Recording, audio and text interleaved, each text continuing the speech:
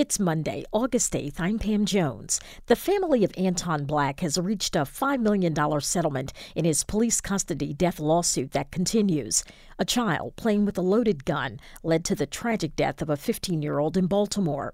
City school officials plan to spend $25 million on a tutoring program to help offset summer and remote learning loss. Maryland's COVID positivity rate still hovers over 12%, and a report from Annie E. Casey Foundation takes a deep national dive into the mental health of young people. It's the Daily Dose from WYPR, our latest reporting on Maryland's COVID-19 response and the local news of the day, made possible by GBMC Healthcare.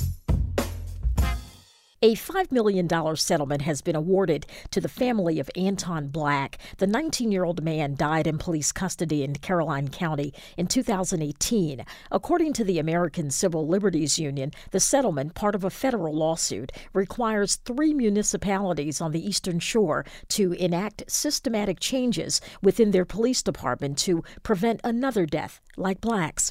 Black died at a hospital shortly after an altercation with 3 white officers. The family's lawsuit continues against Maryland's former chief medical examiner, who's accused of conspiring to cover up the circumstances of his death. Baltimore police say a 9-year-old boy cannot be charged in the accidental shooting death of a 15-year-old girl this weekend. Police continue to investigate the incident in southwest Baltimore Saturday night. Police say witnesses told them the boy was playing with the loaded gun when it went off and struck 15-year-old Nakiah Strouder in the head. She died later at a hospital. Anne Arundel County Police have identified a suspect in connection with racist graffiti spray painted on a church. Officials say 66-year-old Donald Hood was taken into custody and charged in connection with 2 incidents at the Kingdom Celebration Center. The latest incident at the church occurred last week in an area where food is distributed to the needy. Police say church officials installed a security camera following the first incident in July. State health officials in Maryland are reporting another 1,552 new cases of COVID-19. There was only a slight drop in the positivity rate, but that number is still exceeding 12%, and 600 people are hospitalized. With just weeks to go before the start of the new school year, Baltimore City Public Schools is announcing plans to expand its tutoring program. Baltimore is set to spend $25 million to expand tutoring programs by adding more schools and students to the initiative. Officials say as many as 5,000 students are expected to participate in tutoring services when classes begin for the fall term.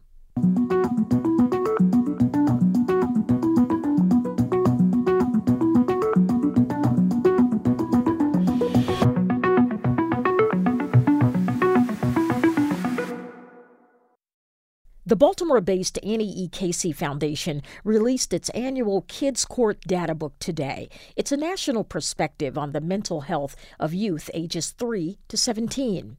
Benjamin Orr is head of the Maryland Center on Economic Policy, a nonprofit, nonpartisan think tank. He shared some of the report's findings, which focus on metrics in 4 areas today, with WYPR's On the Record host, Sheila Cast. The idea is that it's organized in a way that can help inform policymakers about what Maryland families and children are experiencing. So the first domain is economic well-being. Parents who are struggling to maintain steady employment and cover the cost of housing, for example, are not the only ones who carry the stress of living in poverty. Their children experience it too, in ways that can harm their development. And being unable to access food or healthcare or childcare can influence a child's brain development and readiness to learn, as well as behavioral and mental health, emotional well-being. So that sector looks at indicators like poverty rate or housing security or unemployment. The second domain is around education. And certainly here in Maryland, we believe that every child deserves a great education, and that starts from the earliest years. So a lack of access to early childhood education can undermine a child's social and emotional development. And so this section focuses on factors like school enrollment, reading and math proficiency, and the graduation rate. The third section focuses on health. Children's physical and mental health is deeply influenced by other elements of well-being and also affects their ability to succeed in school and to pursue other opportunities. So We focus on health indicators like birth weight or socioeconomic barriers to good health, like access to health insurance. And for the first time, there's also data on youth mental health. And then finally, there's a section on family and the community. Simply living in a high poverty neighborhood can contribute to stress and therefore fuel worries about safety. And so this section looks at the number of children facing additional barriers due to the conditions of their neighborhood, or maybe the past challenges that their parents have faced. Whether it's simply looking at the number of children that live in high poverty neighborhoods, or the teen birth rate, or single parent households, those sorts of things. This is the first time the Kids Count data book has focused solely on the mental health of youth. Orr says the pandemic has a lot to do with that. I think there's been more emphasis on children's mental health as we all realize the impact that social isolation, because we were all trying to protect ourselves from the coronavirus, was having an impact.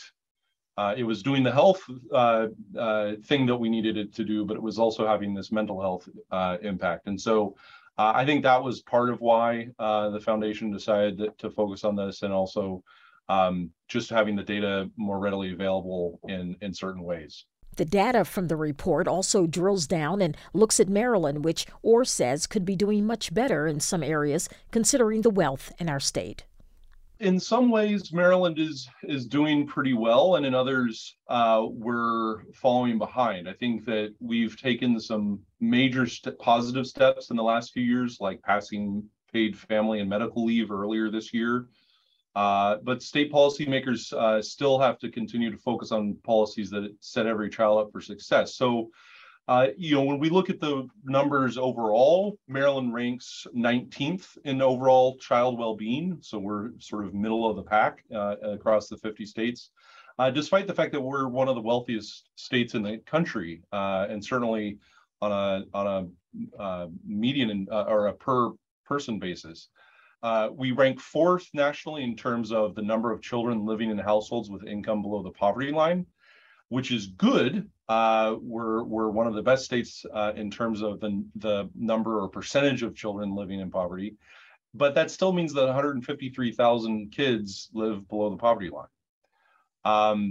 About a quarter of children live with parents who lack secure employment.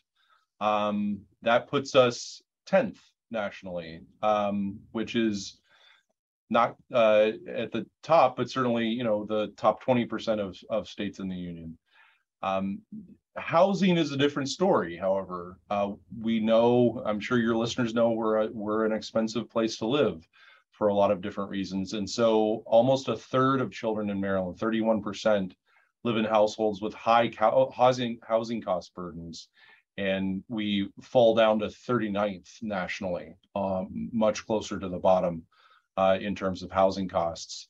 When we think about healthcare, we're 4th nationally in terms of children who lack health insurance. So there's still 3% of children in the state lack health insurance, and it would be nice to close that gap. But we're doing better than a lot of the rest of the country, and we still have significant concentrations of poverty. About 42,000 kids in Maryland live in high poverty areas. And while that's better than many states, we rank 8th. That's still far too many kids who are surrounded by high poverty in their neighborhood, and all the negative health and mental health outcomes that come from that.